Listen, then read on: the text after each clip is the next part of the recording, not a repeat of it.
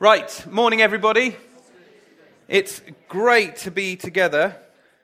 I'm just going to pray for a moment and then we will get to work. Heavenly Father, we thank you that you so loved the world that you gave your only Son, that anyone who believes in him might not perish, but would instead have eternal life in and through Christ Jesus. And we thank you that you are a God of love. We thank you, Lord, even this morning we're recipients of your love. We pray as we turn to the scriptures now, would you remind us of your great love towards us, that we would go from this place encouraged, strengthened in faith, built up, loving you more, excited at what you're doing in these days, excited and believing that you are bringing life to this great city through your people because of your kingdom advance in our lives. And so, Lord, we just say, here we are. Come and help us. Come and encourage us this morning by your Spirit. We pray. Amen. So, as Nigel said, we're starting a new series this morning called Encounter. We want to be a church that pursues the person and the work of the Holy Spirit. We want to go after the Holy Spirit with abandon. We want to have our lives infused with the person and the work of the Holy Spirit daily, moment by moment, being those who keep in step with the Spirit. And the reason for that is when we see the early church right at the start. So Jesus ascended to heaven, and we get a picture of the early church in Acts 2. We see several key things happening to the believers, to the new believers. So we see that they're born again. They've placed their faith in Jesus. They've repented of sin. They've turned to Christ Jesus. They got baptized in water. So just as we saw last week when the guys were sharing their testimony, and then that great moment where you plunge them underwater. Hey, I've died to my old self. It's now no longer I who lives for me, but I live for Jesus Christ. The early church were repeatedly filled with the person of the Holy Spirit. Over and over again, they encountered the refreshing, filling, and empowering presence of the Holy Spirit. And then the young believers got joined into a local church. Now, you may know this or you may not. It might interest you or it may not. But I'm aware that today in churches much like ours, there's I guess if you like, a re-examining of the place of the person of the Holy Spirit in the life of a local church. What should we expect his involvement to be and to look like? What should we be shooting for? How are we to understand such things? Maybe it was good for a few years back. That was what God was doing. But now we've kind of moved on past the Holy Spirit. And I'm aware that there is movement in churches much like ours of people saying, we're kind of moving away from the person and the work of the Holy Spirit. We believe in him, but we're not expecting him to do much dynamically as we gather together. We believe he's vital for mission, but as the gathered people of God, we're not expecting him necessarily to break out and move in power and signs and wonders. And I wonder if, as a church, maybe over the last season, we've kind of drifted, not wholeheartedly in that way of thinking, but slightly edged towards, because he can make things quite difficult at times. He can turn up and do whatever he wants. He can make things quite awkward. When you see some of the gifts and the work of the Holy Spirit, it can be like, yikes, what's going on here? And it's at times kind of easier to edge away.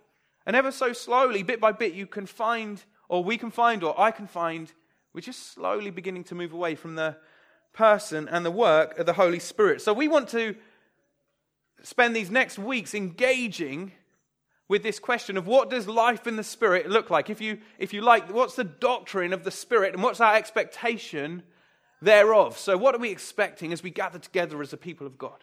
What does it mean to be filled with the Holy Spirit? Do I get it all at once when I first believe, or does it happen later? What impact should that have on my life? What about following the Spirit and learning to listen from him? What about the gifts he gives to the local church? How are they to work themselves out? And we're going to engage with a whole load of these questions. This morning I want to use this as an opportunity almost to lay a foundation of who is the person of the Holy Spirit. I'm aware that for us as a body, we are coming these days from a breadth of church background. So people who have been walking with Jesus for a long time, coming from all kinds of churches. Some people coming from churches where they say, we don't really do the Holy Spirit, but we're here and we love it here, and we're kind of okay with it. And other people who kind of go, we're only interested in the Holy Spirit. And I'm just aware there's this breadth amongst us, which, if I may say, I think is incredibly exciting. We need one another, we learn from one another, and God is glorified even in diversity. Diversity at times of how we understand the scriptures, it actually, iron sharpens iron. And as we wrestle through these things, we actually get more of God if we engage with the scriptures faithfully and well. And so I hope as we go through this series, we get a new foundation in us of life in the Spirit. I've recently discovered how important foundations are again. Emma and I, we've bought a new house. We were in the process of moving, and the builders have at last started work, doing some renovation and a few adaptations and that. And apart from it taking ages to sort out budgeting builders and architects and submitting plans and everything else, we finally got going on our building project a few weeks back. And I realized the moment when you're most excited that suddenly this new thing's springing up is a moment when you don't actually see anything. And far from something springing up, something actually is going down into the ground. And so the first 2 weeks, we'd kind of go and visit every so often. Emma wants to go every hour, check the builders are working. And we'd go and visit, and all we were doing was looking at foundations. I mean, incredibly boring things. But all this effort and energy and all this money being piled into the ground for something you never see and never even think about. You don't, when you're having a new build or a renovation done, you don't say to your friends, hey, come over to my house and come and inspect my foundations. What a strange person that would do that. They're 5-meter piles, don't you know? This house ain't going nowhere. You don't point people to the foundations. You say, do you like our new windows? We chose these ones because they're triple glazed. And look at our lovely new wallpaper. You don't think about the foundations. They just are there and they do an important function. Yet foundations are crucial to the thing that's being built on top. Get the foundations wrong and you end up with a pile of rubble. Even Jesus said that, didn't he? He said, the wise man, he built his house upon the rock, and the foolish man built his house on sand. 2 different types of foundations. And then when the winds come and the rains come, if your house is not built on the rock, Jesus Christ, then your house comes falling down. The moment the winds and rains lash, your house falls down. Jesus knew about foundations. He knew about the importance of foundations. Even in just building work, he used it as an illustration. I'm sure he had seen 2 guys building houses as neighbors, competing. Who's got the bigger house? Who's got the better house? Who's got the 3 camel spaces as opposed to just a 1 camel parking space? And I'm sure Jesus laughed to himself as he observed these 2 guys. And he's like, well, one's got the idea. He's building on the rock. The other one's building on sand. And so foundations are incredibly important. There's a world-famous architect called Frank Gehry, who is an architect in the deconstructivist movement of architecture, which basically means he looks at design of buildings and he says, why do buildings have to be square with roofs on that look like this? And why can't they just have, why do we build buildings that need to look like they're finished? Why can't we build buildings and they look unfinished? Or why do we have to build buildings where walls are straight and true? Why not build buildings where they look like they've already fallen over? Or that they've melted in the sun? And so he's like a moody child with his architecture. But the thing is, he can come up with as many great ideas, and it is incredible architecture. But he can come up with as many incredible ideas. But do you know he's constrained in the same way as every other architect is? You can muck about with the top as much as you want, but if your foundations aren't right, you end up with a pile of rubble. And guys, I wonder if God is calling us to re-examine this foundation of life in the Spirit. We are in desperate need. In fact, not just us, but the church of Jesus Christ is in desperate need of an infusion of the Spirit of God. Of us pursuing the person and the work of the Holy Spirit, that supernatural activity, life in the Spirit. And so please don't think we are going to spend 5-6 weeks on an intellectual exercise. Yes, we want to examine Scripture. Yes, we want to take that seriously and build a local church that looks like the Scriptures, that looks like how we're instructed to build a local church. But far be it from the Holy Spirit to be an intellectual exercise where we tick a box at the end of it and say, now we understand. I believe this series is an invitation to encounter the living God. Each one of us afresh to be refilled, to encounter his power in our lives and in our community together. Gordon Fee, an American theologian who's elderly but still alive, he said this. He said, if today's church is going to recapture the effectiveness of the early church, we need to recapture the Apostle Paul's perspective. The Spirit as the experienced, empowering return of God's presence in and among us, who enables us to live radical lives of witness, service, and purity. We need to recapture something of this incredible gift of the Holy Spirit, helping to bring transformation in our lives, helping us to bring the life of God into this great city that we live and out into the nations of the world. Guys, we need life in the Spirit. This town needs us to be a church that is full of the life of the Holy Spirit. It's crying out, has somebody got an answer to this mess of a life? And you know, the local church is the hope of the world. But it's the local church that is empowered with the presence of God, breathing the breath of God into the local church. And so I hope that this is far from an intellectual exercise, but an invitation to encounter God afresh. Our need of the Holy Spirit and the Apostle Paul's understanding of the Holy Spirit is that this is an imperative for the local church. It's not an optional extra. It never has been an optional extra. It's God's plan for the local church. It's how the local church is to work and be effective. And so we don't move on from the Holy Spirit. And so I want to say that really clearly this morning. We are not moving on from the Holy Spirit. Okay, we need more of the Holy Spirit. We need more empowering. We need more gifts at work. We need more of his presence amongst us.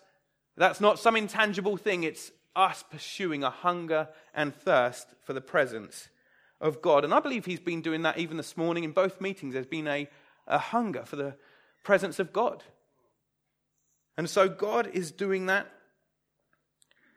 So what I want to do this morning is really start by just kind of going, okay, foundation moment. Who is the Holy Spirit?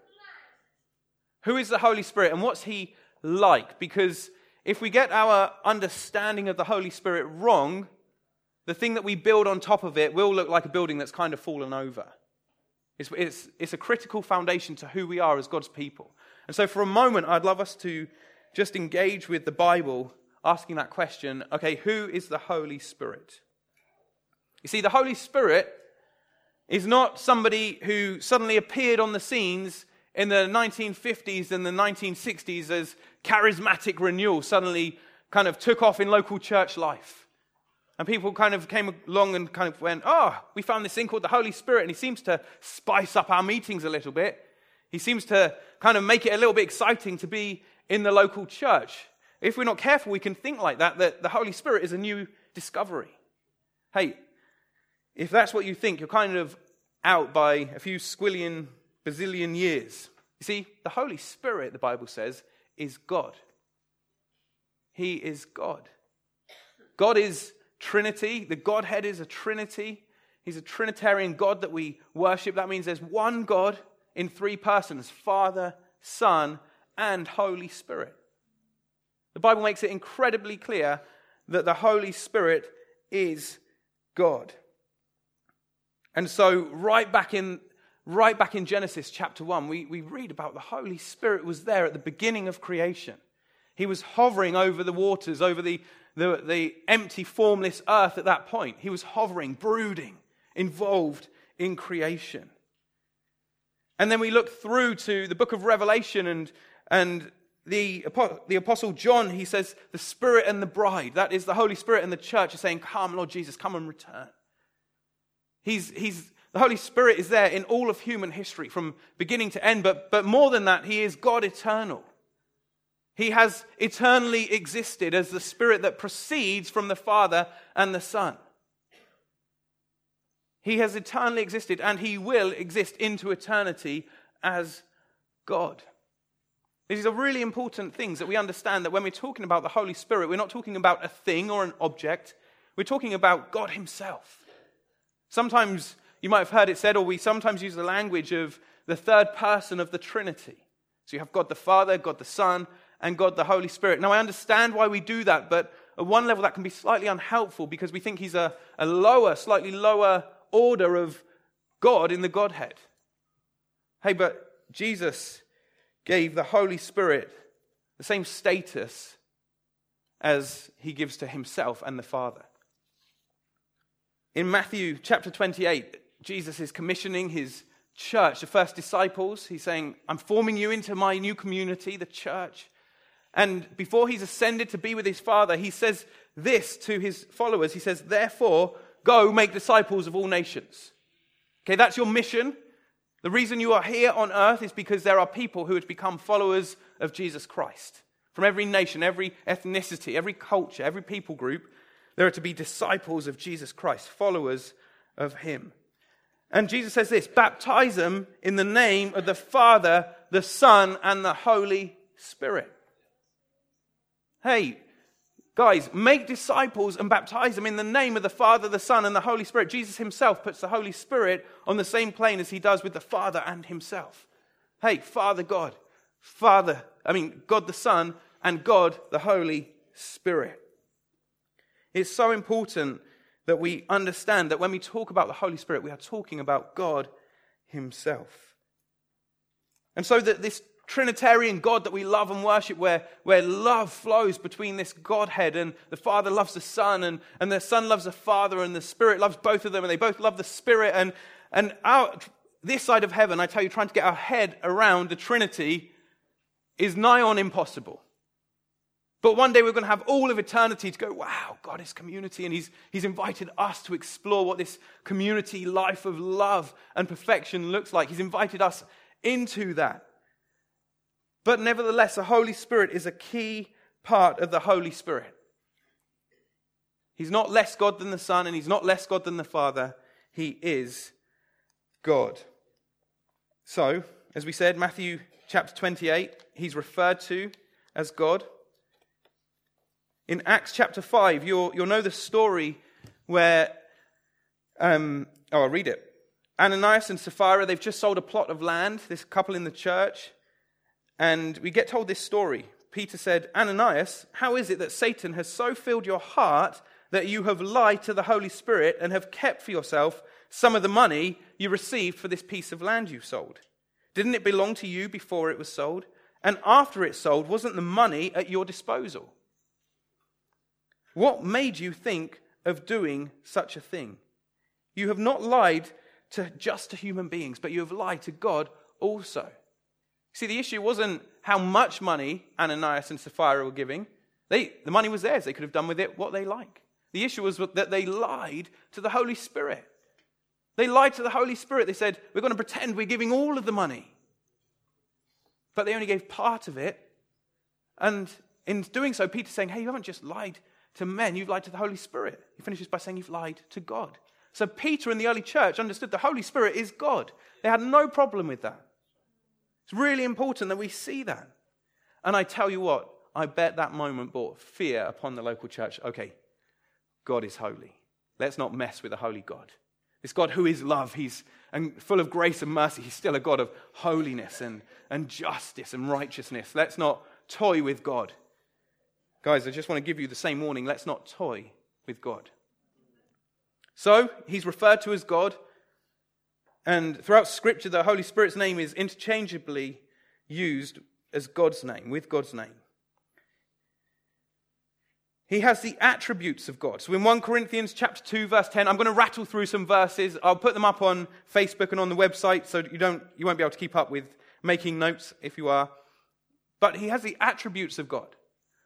So in 1 Corinthians 2:10, we see that he's omniscient. In Luke chapter 1, verse 35, we see that he's omnipotent. And in Psalms 139, verses 7 to 9, we see that he's omnipresent. That is, he knows all things. He is all-powerful and he is all-present. Through the Scriptures, we see that the Holy Spirit has the attributes of God. He's not different. He's God. He's referred to by different names throughout Scripture. So in most of the Bible, in most of the Scriptures, and you can read this in Acts 16 if you like, he's referred to as the Holy Spirit. But he's also referred to as the Spirit of God in Genesis 1:1. In Acts 16 and verse 7, he's referred to as the Spirit of Jesus. And in John chapter 16 verse 26, he's referred to as the Counselor. And so the Holy Spirit has these names that are given to him, but it's not there's lots of different Holy Spirits. There's one Holy Spirit, but he has these names. He's the Spirit of God. He's the Spirit of Jesus. He's the Holy Spirit. He is the Counselor. And he has many different symbols to help us understand in our finite minds of who the Holy Spirit is and what he's like. The writers of the Scriptures, they give many symbols of what the Holy Spirit is like. And so they say he's like water. You can see that in John chapter 7. In Matthew chapter 3, we're told he's like fire. In John chapter 3, he's like wind. In 1 Samuel 16, he's like oil. In Psalm 72, we're told that the Holy Spirit is like a rain. In John chapter 1, you remember Jesus at his baptism. He comes up out of the water. And then we're told that the Holy Spirit descended like a dove and rested upon Jesus. In Acts 2 and Ephesians 5, we're told that the Holy Spirit is like a wine. The wine of the Spirit. And in Ephesians chapter 1 and chapter 4, we're told that we're sealed with the Holy Spirit. He's a seal of God upon our lives as believers. This incredible great picture. How do I know I'm part of the people of God? Well, in the Old Testament, it's because you had the sign of circumcision. So you went round, you say, hey, I don't know how it worked. I don't think you could say, can I just check? But it was known that the sign of belonging to the community of God's people was a sign of circumcision, removal of a piece of flesh from a man's genitals. That was a sign you belong to the people of God. Do you know, there were actually other communities that also used circumcision, but God gave circumcision to Abraham as a sign. This is what it means to belong, to be part of my community. So, into the New Testament, we don't do circumcision anymore. That in the early church, you can read Paul's letters, the epistles. There are churches that were confused over this issue. People were saying to early believers, well, you need to be circumcised if you really want to be part of the people of God. And Paul says, no, you don't need to do that. Because now we have the Holy Spirit, and the Holy Spirit is a sign and a seal on our hearts that we are God's community. So in the same way that in the Old Testament there was a visible sign, so too into the New Testament, into the age of the Spirit as we are, there's a visible sign. Oh, the sign of the Holy Spirit. Hey, how do I know I'm saved? Can I know I'm saved? Yeah, I can, because the Holy Spirit is a sign and a seal on my life. And in 2 Corinthians chapter 1, verse 22, we hear this great scripture where we're told that the Holy Spirit is a deposit guaranteeing our future inheritance. So he's been given to us as a down payment, a deposit saying, yes, you will become fully sanctified. You will be fully saved. We are saved. We're being saved. How do we know? Because the Holy Spirit is a deposit saying God's workmanship. God's saving them. God's guaranteed inheritance. Not only that, but the Holy Spirit carries out the work that only God can do. So there's some things, I don't know if you've ever thought about this, that by nature of being God, only God can do them. So the Holy Spirit, we see that in Genesis chapter 1, don't we? That he's involved at the beginning in creation. He's a creative spirit. He's absolutely involved in that process of creation. Only God can make out of nothing. Hey, we can build houses, but we can't make out of nothing. The Holy Spirit does what God can do. And also then we see that the Holy Spirit does what only God can do. He casts out demons. The Holy Spirit is involved in casting out of demons. But even more than that, the Holy Spirit comes and he regenerates the human heart. He brings new life, new birth to the human heart. Let me just read some scriptures on this, because I just want to pause here for a moment. This is so important. We understand that the Holy Spirit is fundamentally involved in the process of conversion. So what happens to me when I'm saved? I tell you what happens. You place your faith in Jesus Christ for the forgiveness of sin, reconciliation with God, peace with God, the removal of guilt and shame and sin from your life. Jesus took that on the cross for you. And in its place, he gives you his righteousness. But you know, the Holy Spirit is also involved in that work of salvation in your life. He's utterly involved. Listen to this. John 3 could not be clearer that the Holy Spirit is the agent of regeneration in the life of a Christian. It says this, Jesus said this, I tell you the truth, no one can enter the kingdom of heaven, the kingdom of God, unless they have been born of water and the Spirit. You want eternal life? You want to enter the kingdom of God? We need to be born of water and of the Spirit. In Titus chapter 3, verses 5-7, the Apostle Paul wrote this, he saved us, that's God, through the washing of rebirth and renewal by the Holy Spirit, who he poured out on us generously through Christ Jesus, our Savior. Jesus, we are baptized into the Holy Spirit through Jesus. Jesus baptizes us into the Holy Spirit. So that having been justified by his grace, we might become heirs, having the hope of eternal life. 2 Thessalonians chapter 2, God chose you to be saved through the sanctifying work of the Holy Spirit through belief in the truth. Romans 15 verse 16, proclaiming the gospel of God so that the Gentiles might become an offering acceptable to God, sanctified by the Holy Spirit. Just a couple more. Ephesians 1 verses 13 and 14. Paul says this, and you also were included in Christ Jesus when you heard the word of truth, the gospel of your salvation. Having believed, you were marked with a seal, as we were just saying a moment ago. Not a seal that's like, a stamp seal of approval, like a letter, a wax letter.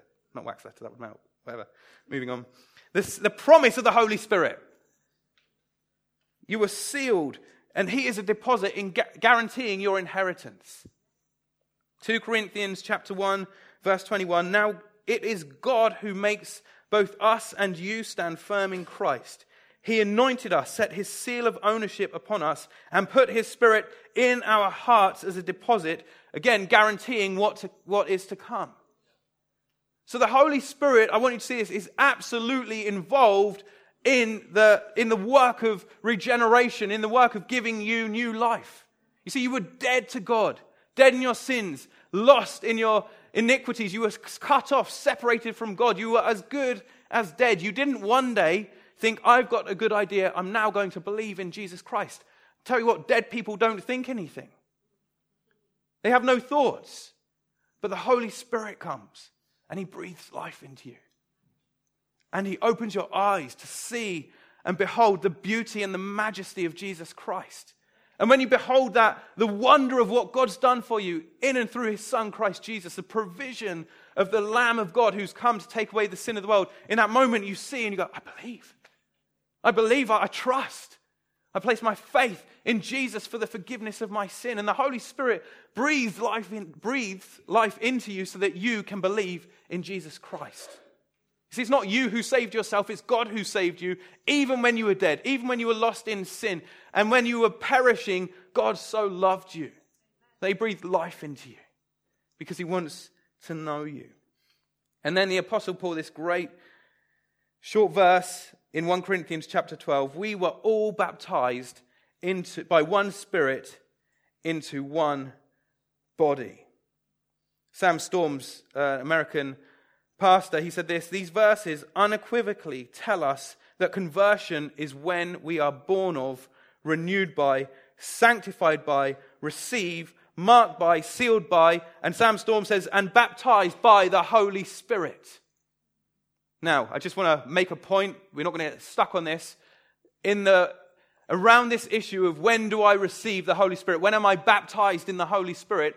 In churches, people say it happens everything when you're converted. When you confess your faith in Jesus Christ, at that moment you get the Holy Spirit. And in other churches, people say, no, it's not like that. You're saved, and of course you've received the Spirit, but there's something more that you're waiting for. You're waiting for a baptism in the Spirit and a special encounter with the Spirit of God. Can I just park that one for this week, and we will visit that one next week? Do you know, I think there is a simple answer if you want to go, well, what is it? It's this, be filled with the Holy Spirit. All of these verses that we just went through then, they clearly tell us that to become part of the body of Christ, you need to be born of the Spirit. The Holy Spirit is vital to your walk with Jesus. It's vital to your salvation of your soul and your eternal life. You see, Jesus is the gift of God. And it's our faith in Christ Jesus that saves us, but the Holy Spirit is an agent that's mightily at work, giving us new life and saving us by our faith in Christ Jesus. These are important things that we get hold of them. Not only that, the Holy Spirit does the works of God. You see, so he is God.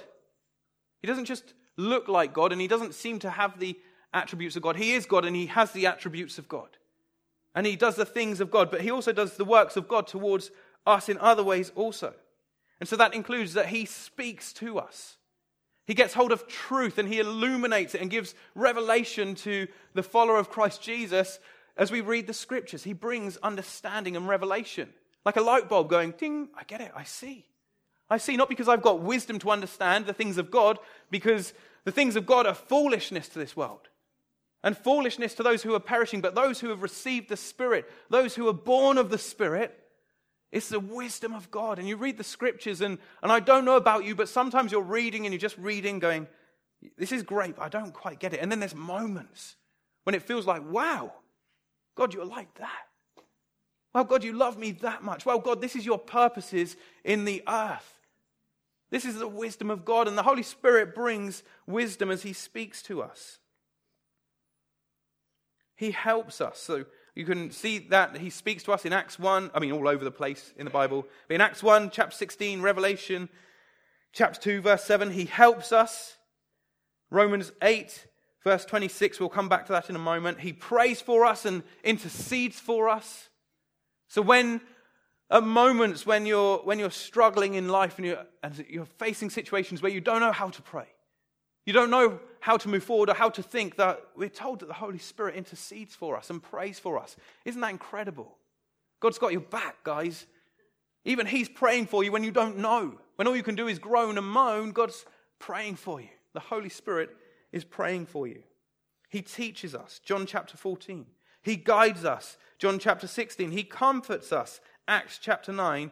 And he calls us into the mission of God, Acts chapter 13. So who is the Holy Spirit? I would think that the Bible makes it very clear that the Holy Spirit is God. That's good news, because I'm aware, even over years of just walking with people in church and talking through the Bible and what does it mean to be filled with the Spirit of God, there'll be many people who are scared of the Holy Spirit. As though it's he. But that's the thing. People think it is some impersonal force that comes and takes over, and it's a bit like possession. I'm possessed. No, the Holy Spirit is a person that we are to know and enjoy, this person of God. And he comes and ministers to us. He comes and helps us, as we have just heard. He's not a thing to be done. He's a person to know and encounter and enjoy. Ephesians chapter 4, verse 30 says this, "Do not grieve the Holy Spirit of God, with whom you were sealed for the day of redemption." I could hit this lectern right now and it wouldn't be grieved. I could push it over and it might get marked, but it wouldn't really care because it has no person to it. But the Holy Spirit is not just some impersonal force. He's a person who draws near and who is possible somehow for Christians to grieve as we resist the work of the Holy Spirit in our life. Through the scriptures, there's a progression of the work of the Holy Spirit. And what I want us to get to by the end of this morning is to understand next week, we're going to say, the question will be, do I need to be filled with the Holy Spirit?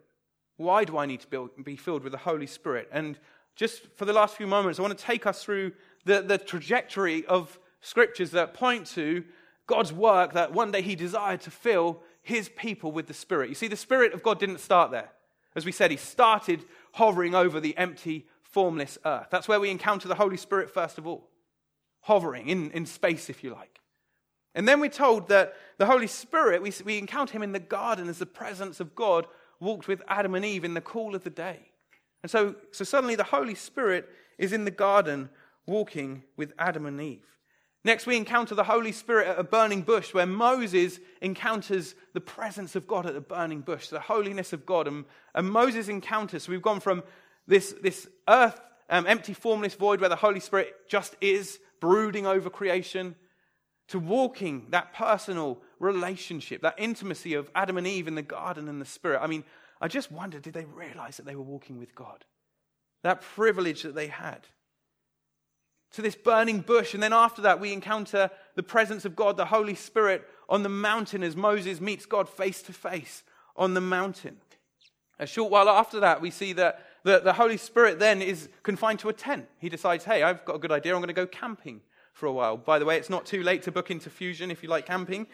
But for a while in the period of the Old Testament, we see that the Holy Spirit is in a tent, the tabernacle.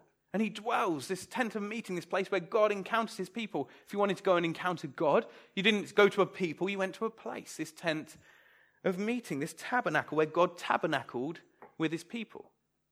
We're then told that God placed himself by his presence, his Spirit, in a box called the Ark of the Covenant. And God rested in this box, in this mighty, powerful box that went with the people of God and gave them victory in battle. God was confined to a box. And then we're told that God confined himself to a temple. So he'd gone through from a garden right through to a temple, and he rested and resided in a temple. So if you wanted to go and encounter God, you went to the temple and you gave sacrifices and you met with God through that. But you couldn't meet with God because you were unholy, so you had to have a priest for you who would meet with God and do that work of intercessing between you and God. Because of your sin, you couldn't come face to face with God. You couldn't encounter him. And throughout the Old Testament, we see dotted moments where the Spirit of God came and rested on individuals for different tasks, for different moments, leadership, to be a king, artistic skills to lead people into worship, leaders of worship, individuals anointed by God for specific tasks. There were individuals who received the Holy Spirit, but it wasn't for everybody. You see, in the Old Testament, we see that God is confined by his Spirit to a place. But as we come into the New Testament, we see that God confined his Spirit into a baby. Hey, God with us, Emmanuel, Christ with us, full of the Holy Spirit and the favor of God. Suddenly, the Holy Spirit was upon a person in a completely radical new way. And Jesus, full of the Holy Spirit, full of grace and truth, walked amongst us on this earth. And we read that there's this progression of this Spirit of God. But back in the Old Testament, you had people, you had prophets, and even Solomon and King David looking forward saying, yeah, it's not going to be confined to a temple made by human hands and bricks and stones forever. There's something else happening where God's going to get his Spirit and he's going to pour it out on a people. And the Holy Spirit will reside in the people of God. And so you get Ezekiel saying things like, he's speaking the word of God and he says, I will put my Spirit in you and move you to follow me. I put my Spirit within you, my people. And that will lead you and teach you and guide you. You see, Ezekiel's looking forward like the other prophets, like Joel in that great prophetic word. In those days, I'll pour out my Spirit on all people, young, old, male, female, slave, free. And he's looking forward. He said there's a day coming when God's going to pour out his Spirit upon the people of God. Not just a geographical location, but a people. Not just a temple made by human hands of stone and wood and brick and gold, but a living temple. The people of God. How was this relocation going to take place? Well, John the Baptist gives us an answer. He says, I baptize you with water. That was John's baptism. But then he said, but one more powerful than I will come. He will baptize you with the Holy Spirit and fire. Hey, that one is Jesus. He came full of the Holy Spirit and he baptizes us with his Spirit. When would it happen? This time the Apostle John gives us an answer. Jesus said this in John's Gospel, on the last and greatest day of the feast, Jesus stood up and said in a loud voice, if anyone is thirsty, let him come to me and drink. Whoever believes in me, as the scripture has said, Old Testament, remember, streams of living water will flow from within him. By this he meant the Spirit, whom those who believed in him were later to receive. Up to that time, the Spirit had not yet been given, since Jesus had not yet been glorified. So right through the scriptures, there's this progression of the Holy Spirit moving from a place into a people. It would happen once Jesus ascended into heaven. That's what we see in Acts 1 as the disciples of Jesus are waiting. Remember Matthew chapter 28, Jesus says, I'm sending you, but wait. You're going on mission, but don't go until I've filled you with my Spirit. They're waiting, and then the day of Pentecost comes. The Spirit begins to breathe through the room that they're gathered in like a mighty rushing wind. Tongues of fire begin to rest and fall upon the followers of Jesus. They begin to speak in other languages. He gives them the ability to speak in languages that means that so other people who from all different kinds of nations can hear the wonders of God and join in with praising God. It's the undoing of Babel. Where language was confused, suddenly in the Spirit, in this new community of God, there's a coming back together. God is doing a new thing, a new people full of His Spirit, and people hear the wonders of God in their own languages. This is amazing. And the Apostle Peter, he stands up because people are confounded at this. They say, it looks like all these guys and girls are drunk. Hey, sometimes when the Spirit of God comes, it does look like that. He comes in mighty ways, and sometimes people laugh and start singing out and looking happy and kind of stumbling. Sometimes, not all the time. It's not the thing we pursue, but sometimes when God encounters us, He encounters us in power. That's what happened at the start of the early church. He said, it looks like these guys are drunk. The Apostle Peter said, no, I tell you what this is happening right now. This is the fulfillment of God's promise. Far be it from these people being drunk, they've received the Spirit of God. God is now dwelling in His people. The Apostle Peter is saying the age of the Spirit has come. That thing that people have been looking forward to and longing for so long, it has arrived. And that day we're told that 3,000 living stones are added together. And this, you see, the Spirit of God is no longer resting in a place, it's resting in a people. It's no longer in a temple in Jerusalem, as magnificent as that would have been. As amazing as it would have been to go and see this temple where sacrifice happened. Hey, you can go to Jerusalem. That's absolutely fine. You can go to Israel and look at all the sights and smells. And you can even get a little vial of water if you want, but it's no different to Swindon's water. But the thing is this is what's beautiful. This is the manifold wisdom of God. You, the people of God, filled with the Spirit of God, are a temple being built up to the praise and glory of God, filling up the earth. This is what God's done. He's poured His Spirit out upon a people. It is absolutely magnificent. Isn't it incredible to think that God, the God of the universe, the God of all creation, the God of all wisdom, in His manifold wisdom has chosen to indwell His people? Hey, you want to know how we're going to bring life to Swindon? We need the Spirit of God. You want to know how you want to bring life into your family and marriage and with your kids and finances in a mess and your boss being a nightmare? You need the Spirit of God. You need to walk with the Spirit. You want to know how you impact your workplace or your school or college? You guys need the Spirit of God. It's not for super Christians. It's for all. All. It's very simple. And next week we will look at how does it work? What does it mean to be filled? What should I expect? When does it happen? Haven't I got it already? We're going to engage with all of those great questions. But let me just finish by saying this. You are a temple of the living God. You personally are a temple of the living God. 1 Corinthians chapter 6, Paul said this, do you not know that your bodies are temples of the Holy Spirit, who is in you, whom you have received from God?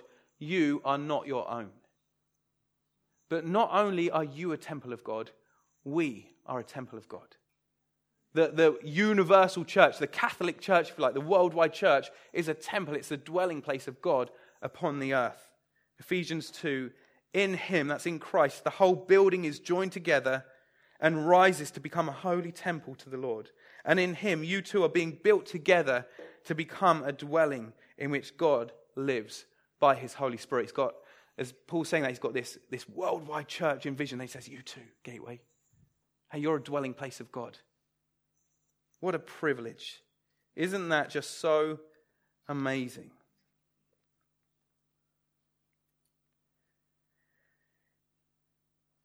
So, guys, we are committed to being a church that is full of the Spirit of God. We want more of the Spirit of God. We need more of the Spirit of God. I haven't got time to explain what I did at the end of the meeting, but at the first meeting, but just to say it's not a case of, are we a word church? And we love the Word of God, and we're after the Word of God, and we've moved on from the Spirit, or we don't really need things of the Spirit. That's died out a whole load of time back. That's not how we think, and we don't think we just need the Spirit, and He'll help us as though the Bible isn't important. No, that's a bad way to think. We need to be a church that has a huge love for the Word of God. The perfect Word of God that revives the soul, that brings revelation of who God is. But we also need the person of the Holy Spirit to be pumping life into us. Both for tomorrow as you go into the workplace, for when we gather together, that signs and wonders and the power of God breaks out. It's time to expect more. It's time to go after more. We want more of both Word and Spirit in us, and that will see us bring life to this city as the people of God are filled with the power of God. So that's where we're going. Next week, come ready to pray, come ready to receive. We are going to pursue God, okay? So I pray, and you're free to go. Father, we thank you that you gave us your Son because you love us, as we said right at the beginning. And Jesus, we thank you that you have poured out your Spirit upon us. So we say, here we are, Holy Spirit. Come, Holy Spirit, come fill us afresh right now. Come and remind us of our salvation. Come and give us assurance of faith. Come and fill us afresh that we might be those who are full of the living God in our own lives, a temple of the Holy Spirit. We thank you that you're building us together a dwelling place of God, a temple of the living God. And we say, more, Lord Jesus. We pray, come, have your way. Come and encourage us. Come and strengthen us in faith. Holy Spirit, we love your presence. We love what you do. We are utterly in need of you this morning, this afternoon. So we just pray, come and fill us afresh right now, even as we go, with the power and the promises of God. Please don't think you have to wait till next week to receive the Spirit. You can be filled right now, even as you go and collect your kids, even as you drive home, even as you're getting lunch ready. He loves to dwell amongst his people. So we love you, Holy Spirit. We love you. We declare you're God. We declare you're good. We love what you do. We love the way you move and lead us. And we say, Lord, as for us at Gateway, we will pursue this radical life in the Spirit as we encounter you in power over and over again in the days ahead. For your glory we ask this, and for our joy we ask it also. In the name of Jesus, amen. Amen.